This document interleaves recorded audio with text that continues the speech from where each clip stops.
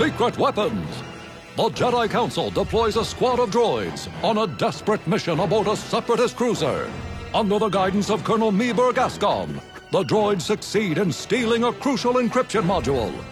Now the Colonel and his droid squad must return the module to the Jedi Temple to crack a separatist code detailing an impending terror plot against the Republic.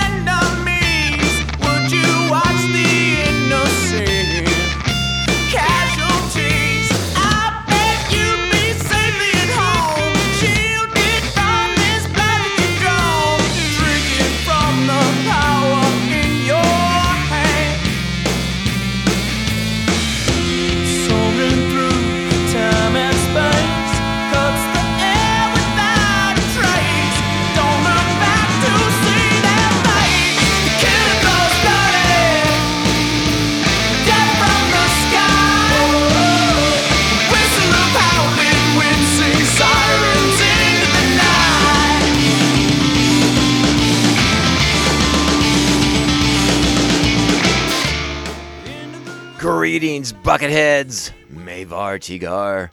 Welcome to the 171st Voting Where Prohibited episode of Mandovision. Nargai Tom, and thank you so much for checking out this small independent Star Wars podcast. Remember, the best way to reach out to us is, of course, via social media. We are at Mando_Vision on Twitter and Instagram. You can email the show, mandovisiontom@gmail.com. Please be sure to like, subscribe, follow, and share this show with all the Mandalorians in your covert.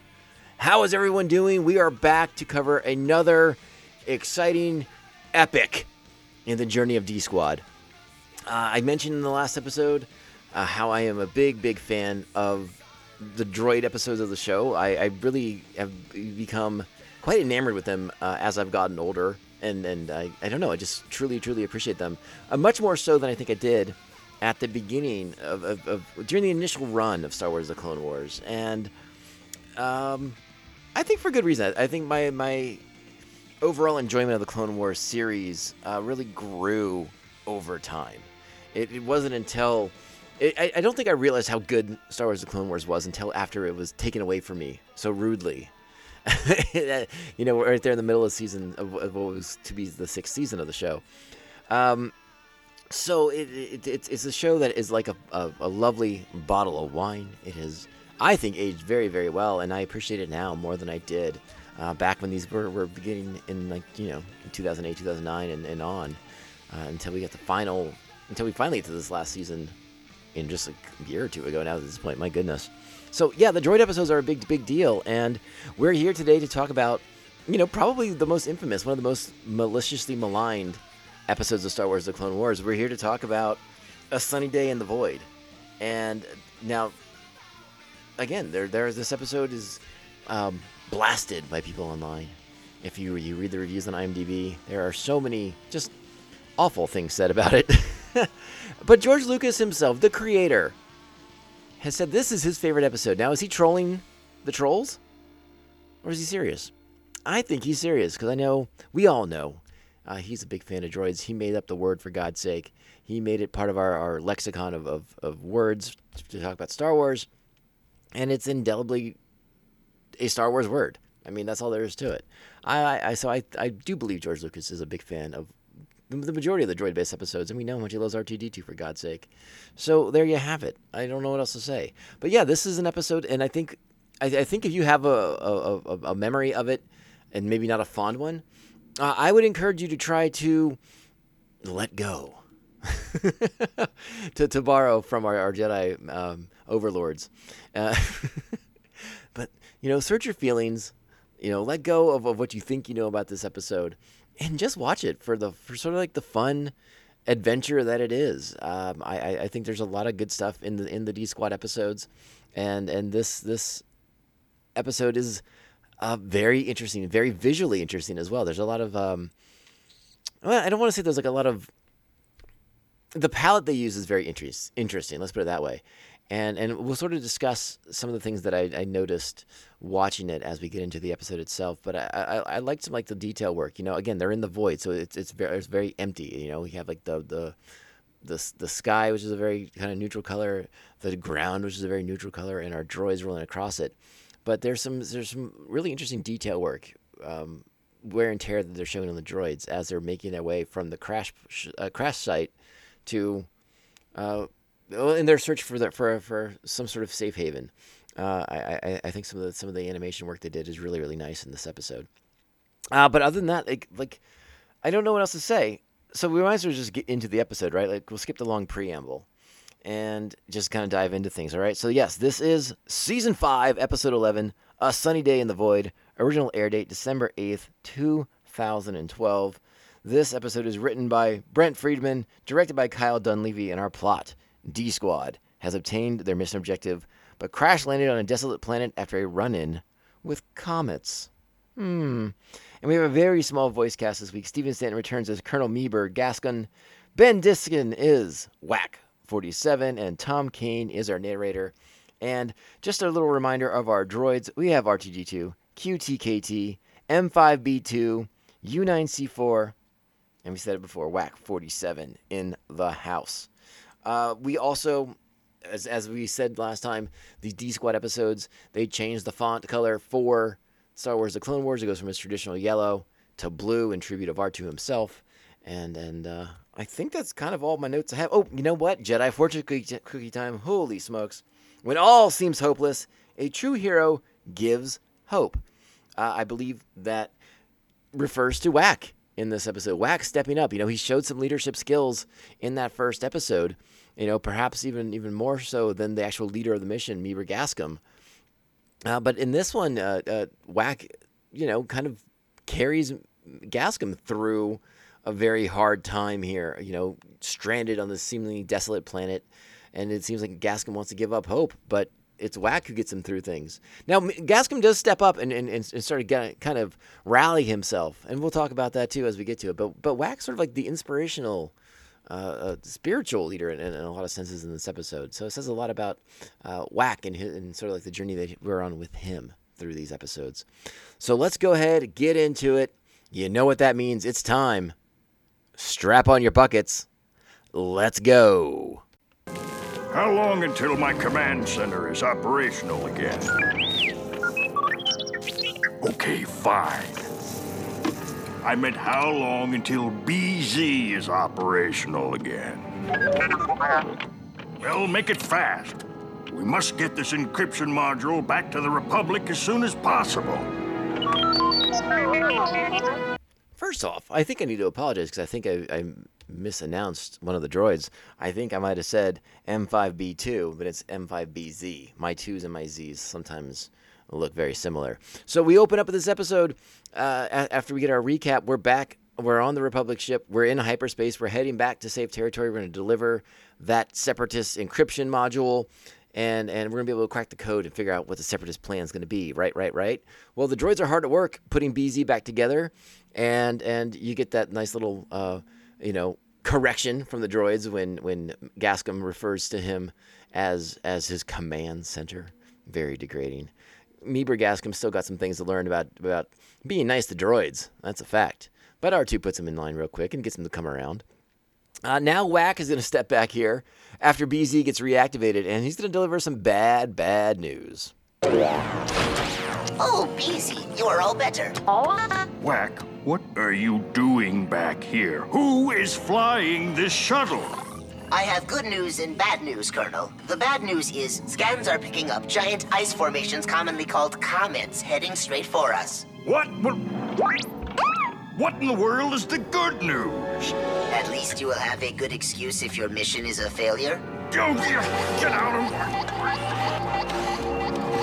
of So that's bad. It's not often a a storm of comets are going to be able to disrupt you through hyperspace. We don't see that sort of thing very often in Star Wars. It's something other than when the Empire deploys like a gravity well generator or something like that. Like it's very hard to kind of get a ship out of hyperspace. Like you feel very safe, very comfortable in hyperspace, particularly in this time of the Star Wars timeline. I suppose you go back to the High Republic. That's a whole different issue, as we all know. If you're reading the High Republic stuff, hyperspace a little bit more dangerous. Things going on there.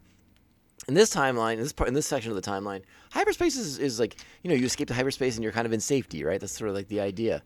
Not so fast. This storm of ice comets, or ice, I guess comets are ice, heading this way, and Meeber Gascom's going to make the decision, like, well, I guess we can't hyperspace through it because it'll probably destroy us in the process, so we're going to have to come out into the field of comets rocketing across their path, and it's very action-packed and very action-oriented. And one of the elements I really like about this sequence here, as Gascom and Whack are going to try and navigate through the field of comets, is we get the astromechs. They get deployed out onto the wings of the ship to do some repairs to the engine once one of the comets does some damage to the ship.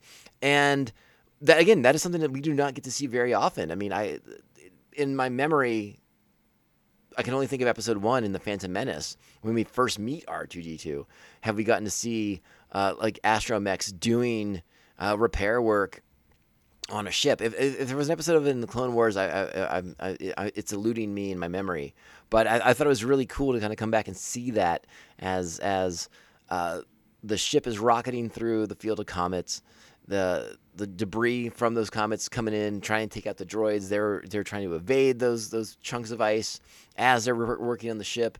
There's a harrowing rescue as a couple of droids do get knocked off by the comet, but they we see sort of like the bravery and the camaraderie of the droids, where they go to great lengths to save each other from floating off into the emptiness of space to never be seen from again. It's a really great sequence, a lot of fun, it's pretty good action-y stuff. It's a fun piece of Star Wars visuals, It's just really neat. I encourage you to check it out. There's not a lot of great sound clips I can pull up from it, other than Whack and Gascom screaming at each other, and then the droids outside of the ship beeping at each other. But it's great. There's a lot of high tension. The music, the score that Kevin Kiner does is fantastic. So don't skip over that section of the show. But yeah, the ship will get some damage, and we'll get a little bit of a report on that about now. We have lost the stabilizers and primary control of the engines. We are going to have to put her down on that planet. What planet is it? Is it Separatist controlled? Who cares? I care. We can't jeopardize the mission. I think we are past that point, sir. So Whack is able to somewhat safely get them to the surface of the planet here, come into a crash land. The ship's no good. That's not going to work out for them. And the mechs have to figure out what to do. Gascom has to figure out what to do. And again, this is sort of sometimes some of the issues with some of the storytelling narratives in Star Wars, The Clone Wars. And sometimes it feels like some of the characters sort of forget the lessons they just learned, because Gascom is still kind of a jerk to the droids, as you're about to hear. And he basically blames them for the crash. Can't possibly have been the comet's faults. That would be ridiculous. But let's kind of get the lowdown on the situation now. Well, this is a fine mess you mechs got us into. Look at this. All the database says is Abathar, information on planet Void. Don't be absurd. We can't just go rushing off like fools into this void. We need to stay put. Consider all the facts, and then I'll draw up a reconnaissance plan, and we can... Hey! Where are you going, soldier? He says we have to finish our mission. Hey! Where did you get that? That is classified material! I will not stand for insubordination! Do not worry, Colonel. I can lead the mission from here and return the module. Maybe they'll give me a promotion. over my dead body? Beezy, pop your top. I will not let you droids commandeer my mission. So that's a really enjoyable sequence, honestly. R2-D2 steps to the plate and does R2-D2 things. During the crash, Gascom had put down the Separatist encryption module, and R2 had picked it up. And now he's kind of calling the shots because he's got it. And if Gascom wants to get it back, he's got to follow R2 and the rest of the astromechs into the void. And that's basically what happens here. And Whack gets a few shots in as well. That he'll take command of this operation if Meeber wants to stay behind with the ship and evaluate and do analysis on things. But no, he can't do that. So Gascom's kind of put in check a little bit in this episode because, again, the droids are sort of asserting that they're quite capable and they don't need Meeber Gascom. I'm still doing the same thing I did last episode. They don't need Meeber Gascom to survive the situation. And R2-D2, we know R2-D2 believes in getting his missions accomplished. That is one of the first things we learned about that droid when we saw him for the first time back in Star Wars A New Hope, if you're my age bracket, and that was the one you saw first. But yeah, R2-D2 also equally mission objective based. He's a big believer in achieving the goals set before him. And I like how he's sort of taking control of this situation. So let's talk about the planet that they've crash landed onto, the void as it is known. The planet is Abafar, as was just stated. It's located in the Spryzen sector of the Outer Rim territories. It is a desert planet, even though when it crashed and you see it's like the way that the material of the surface kind of breaks apart. It doesn't look like sandy, but it's definitely known as a desert according to Wikipedia. And that's good to know. And the desert planet was also known as the Void due to the properties. And this is from Wikipedia. I'm reading, and this is straight from Wikipedia, right? Its primary terrain was desert, known as the Void, due to properties of the planet's atmosphere and surface regolith. Did I read that right? Regolith that made it impossible to see the sun or any tracks left on the ground, making it extremely easy to get lost among the barren flats. Known fauna included the Void Striders, Reptivan creatures that traversed the void in search of surface water. We will meet them later in this episode as well. Outside of Void Striders, Abafar had limited biodiversity, with bugs being some of the only other sentient species. The only other species present, Abafar's primary resource was its valuable and highly explosive Rhydonium fuel, which I believe comes into play later. Well, not later in this episode, but in the next episode of the D-Squad series. So yeah, there's a little bit of a history on Abafar. All right, so we'll go ahead and let's check in with D-Squad as they're making their way across the desert of Abafar. And Gascom's inside his little command center in Beezy's dome, and the heat's getting to him a bit, so he's going to come out for some air and get a little conversation between he and Whack.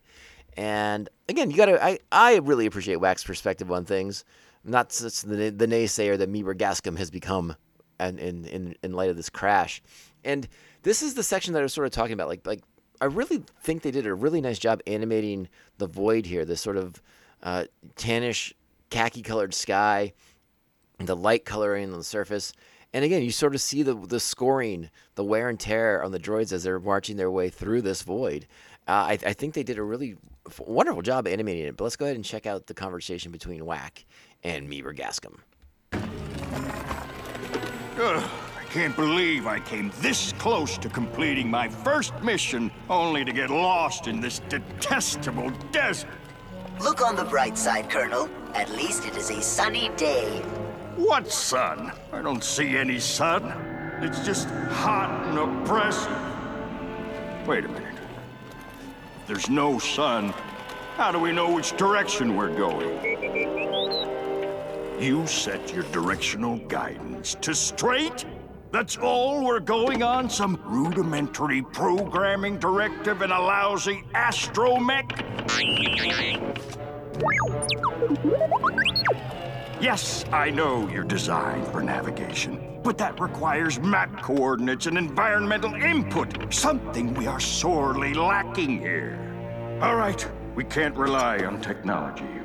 We have to rely on my training, something you droids don't have. All right, so I want to pause it right there because this turns into a really interesting conversation between the difference of training and programming. And I really like, again, Wack's perspective on this I think is very interesting and very unique. And, again, turns the tables on Mr. Know-It-All, Meeber Gascom himself. How do you know, Colonel? Because droids don't get training. You get programmed. That's your weakness. So, how is your training going to lead us out of this void? Well, my training as an officer tells me to use all available resources to stay alive until help comes. So, your officer training, how exactly did you learn that? It was drilled into me by my superiors. Then you were programmed, just like us. What? No, I am not like you droids in any way. I can think outside my programming. I mean, my training. And I can make decisions based on a complex analysis of a situation. Which is why I insist we return to the ship. Wait a minute. Why can't I find our tracks? There are not any. What? I noticed it earlier. This surface leaves no trace of us. You noticed it earlier? Why in the world didn't you say anything? I did not think we would want to go backwards, when forwards seems to be the only way out of this void. Why are you thinking? I don't want you to think. Thinking is my job. I am the commanding officer. You are just a pilot. Oh, that hurt. I have been thinking, Colonel. I told you not to do that. Okay. Sorry, just a lot of. I'm amused by so much of this episode that I just kind of let it run here. It's at this point we're also gonna they find another ship and they're worried that it's their ship and that they've just been going in circles. But it turns out, in fact, it is another crash ship with a skeleton and a non-functioning droid amongst the wreckage here. We don't know if they didn't survive the crash, or if perhaps they just, they decide to wait for rescue from their ship, and we see what happens if you wait for rescue. That's my assumption on what they're trying to say there, is if you waited in your ship, they'd be dead, because no one's coming looking for you here on Abafar. But Gascom takes it upon himself to climb to the top of one of the tails of the ship, so he can get like the high ground and scan for anything. But he kind of gets like that desert mirage thing going on and thinks he sees like an oasis, and he chases off after it, and it's all fruitless. And this is sort of like the beginning of despair setting in for him, the kind of scene that this is turning into a hopeless situation. He'll never finish this mission. He won't get that promotion that he wants. He won't return to Republic space as a hero. And now he's hallucinating in the desert, and things aren't going well for Meeber Gascom at this point. So after chasing after the desert mirage, Gascom kind of goes a little cuckoo for Cocoa Puffs, and Wack tries to take control of the group. They're not having the Astro Droids have sort of united behind R2-D2's leadership, and they're going to continue to follow him out of the void, believing that at least he's the only one thinking logically. At least if he's going in a straight line, he's going away from the crash. They've gone back in circles. They found Gascom's water bottle that he chucked at one of the droids earlier, so they're kind of spinning around here. But Wack and Meeber are sort of forced together at this point because the Astro Droids have decided they're going to do their thing. Like, hey, we're going this way. That's the plan. But Wack's a little hurt because he's being just viewed as the pilot and not as a potential leader. And again, we've seen R2 lead droids before, so we know R2 has those leadership skills. But now it's up to Wack and Meeber Gascom to kind of come together if they're going to get out of this situation. We need a new plan, Colonel. I just realized. What if I'm dead? What if I died in that shuttle crash and now I'm stuck here in limbo? Yes. I should have gone with the mechs. That's such a great line. Yes, Wack sort of just realizing that he chose the wrong side in this. Think about it. Life is a void. We search and search for answers, but there are none. Hope is just an illusion, Wack. Death is the only certainty. Giving up is not in my programming. I am surprised that it is in yours, Colonel.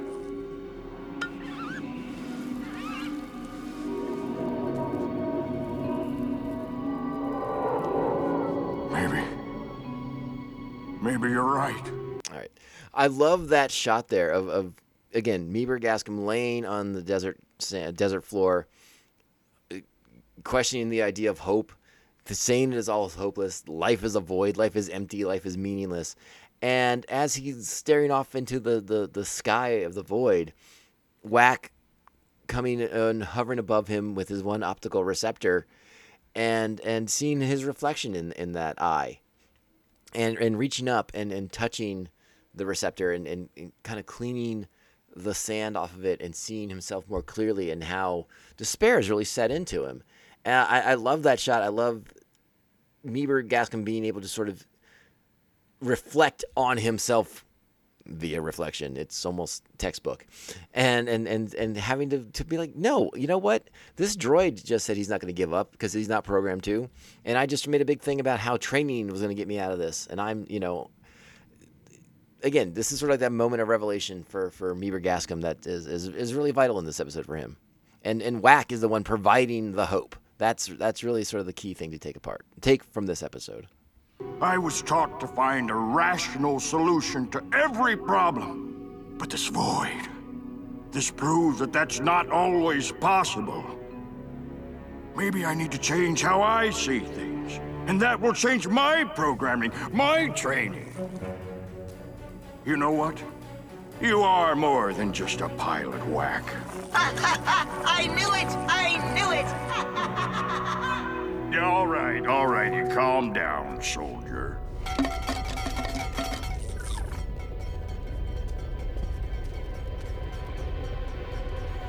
All right, so you're hearing the rumble, something in the distance coming their way, and we're about to meet those Striders we talked about a moment ago.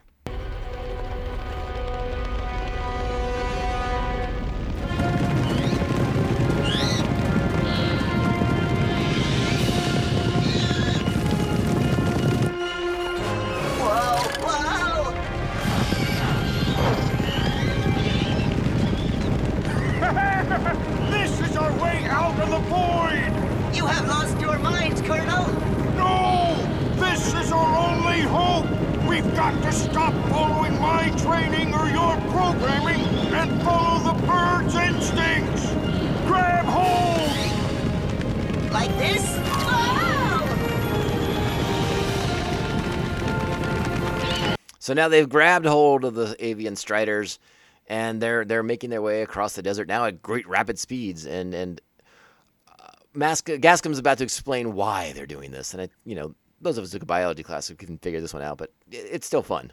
You can see that, right? I sure can. How did you know, Colonel, that these creatures would get us out of the void? You've got your programming, I've got my training. But these creatures, they have their instinct. They know how to survive out here. If you say so. So the Striders take him to a watering hole, basically, that's on the edge of a town set below the surface of the desert. Sort of like some of the structures that we've grown familiar with in our time visiting Tatooine. So let's go ahead and check on in with everybody one more time.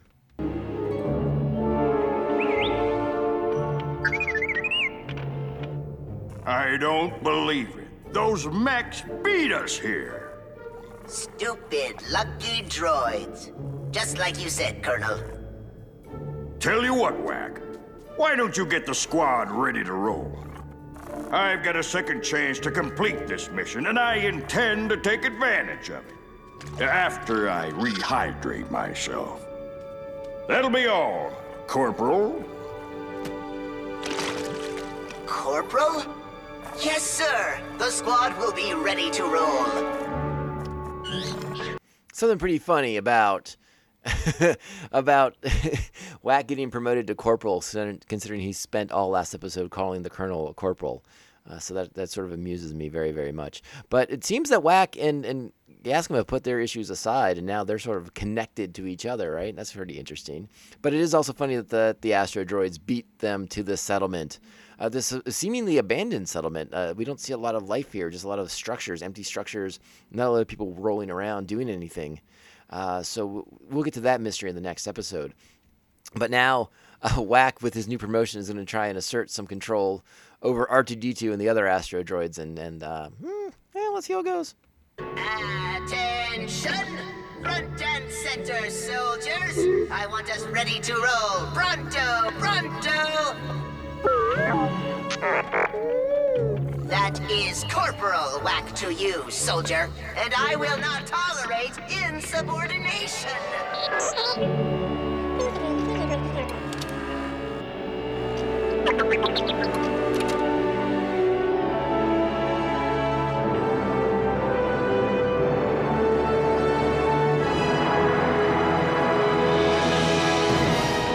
All right, so R2 rolls away, kind of laughing at the idea that Whack's now going to call the shots here because he still has the separatist encoding module, encryption module. So what's Whack talking about? And that's the episode. We kind of pan out. We see a shot kind of showing us the settlement and the way it's kind of connected together, the sort of geometric shapes that it takes. It's all very, very interesting visually, but I don't think we get to pick up those pieces until the next installment of the D-Squad arc. But that is it. That is the episode. That is A Sunny Day in the Void, the much maligned, maliciously maligned episode of Star Wars: The Clone Wars that I actually really, really like. I think this is a really solid, enjoyable, fun episode of the show, and I give it 8 buckets. Again, we are big proponents of droids on this podcast. And look, you don't have to agree with me. I'm just telling you my opinion. But I strongly urge you to rewatch the D-Squad episodes with an open mind because they're fun. It's just fun Star Wars. As we have started saying recently on the show, Star Wars is a smorgasbord. There is something for everyone. You don't have to pick up every single thing on the smorgasbord. You can pass it like, if you don't want pickles, don't have pickles. You don't want that salad over there? You don't have to have that salad. You want to go for the meat? You want the fried chicken? You want the steak? You want the prime rib? Whatever. It's all there. Pick what you want. You don't have to like the whole thing. You just have to like what you like. That's what matters the most. So yes, that is A Sunny Day in the Void, Season 5, Episode 11 of Star Wars: The Clone Wars. And again, I find this episode to be delightful. It is unfairly attacked by the quote-unquote fans. Just going to say it. All right, so we're going to wrap up the show right now. Thank you all so much for being here for our second installment of the D-Squad arc. I'm having a blast with this one. And listen, if you're listening to this episode before Andor begins airing, that means that I have probably hit my objective of getting the entire D-Squad arc recorded before Andor starts, recorded and released. Because I'm not going to, I either will hold this arc until after Andor is done, or I will release all the episodes very, very close together before Andor begins. So depending on when you're listening to this, you'll know if I have failed or succeeded with my goal. All right. But that's kind of it, because once Andor starts, I mean, we're going to be busy for 13, 14 weeks. So there will not be a lot of time for clone warring while Andor is on. I want to do, holy smokes. All right, Bucketheads, let's go ahead and another friendly reminder that we're on social media. Please make sure you're following us at Mando_Vision on Twitter and Instagram. Email the show, long-form stuff, mandovisiontom@gmail.com. If you want to support the show without having to spend a single solitary dollar, just give us a few minutes of your time. Give us a sweet 5-star review. They truly, truly help the small independent shows like us stand out, not get lost in the shuffle of so many Star Wars podcasts. And we truly appreciate you taking the time to do that. If you do want to support the show with some of your hard-earned cashola, you can become an official member of Buckethead Nation. You can become a Mandovision Maniac at patreon.com/Mandovision. You can join the Maniacs and the other Bucketheads, gain access to sweet bonus content. Thank you to our current Buckethead Nation members, the Aspinall Chody, the Batman Abejo, Jeff Nail. Jeff is co-host on The Ring in the Air, a great music podcast that I want to hear more of. Thanks to Evil Circle, the evilest of all circles, the Squid Master General Brian Broussard, the New Jersey Devil Mark Wegemer, our very own Joker and Harley Quinn, Brian and Krista of Pride Brewing, right here in San Diego, and also in Baltimore, Maryland, the Beer Hop Brigadier General Jesus Beer Hops, the Silent Assassin, he who should not be named, and Syndicate Ram, co-host of Come On, It's Still Good, a great movie podcast that I think you should check out too. And you might be hearing from Reagan very, very soon. We'll see how that turns out. All right, let's go ahead, wrap this puppy up. We got 2 more episodes with D-Squad. I think you're going to have as much fun as I am, and I can't wait for us all to reconvene once again. But until then, remember, this podcast can only end one way. This is the way. This is the way. This is the way. This is the way. I find that answer vague and unconvincing.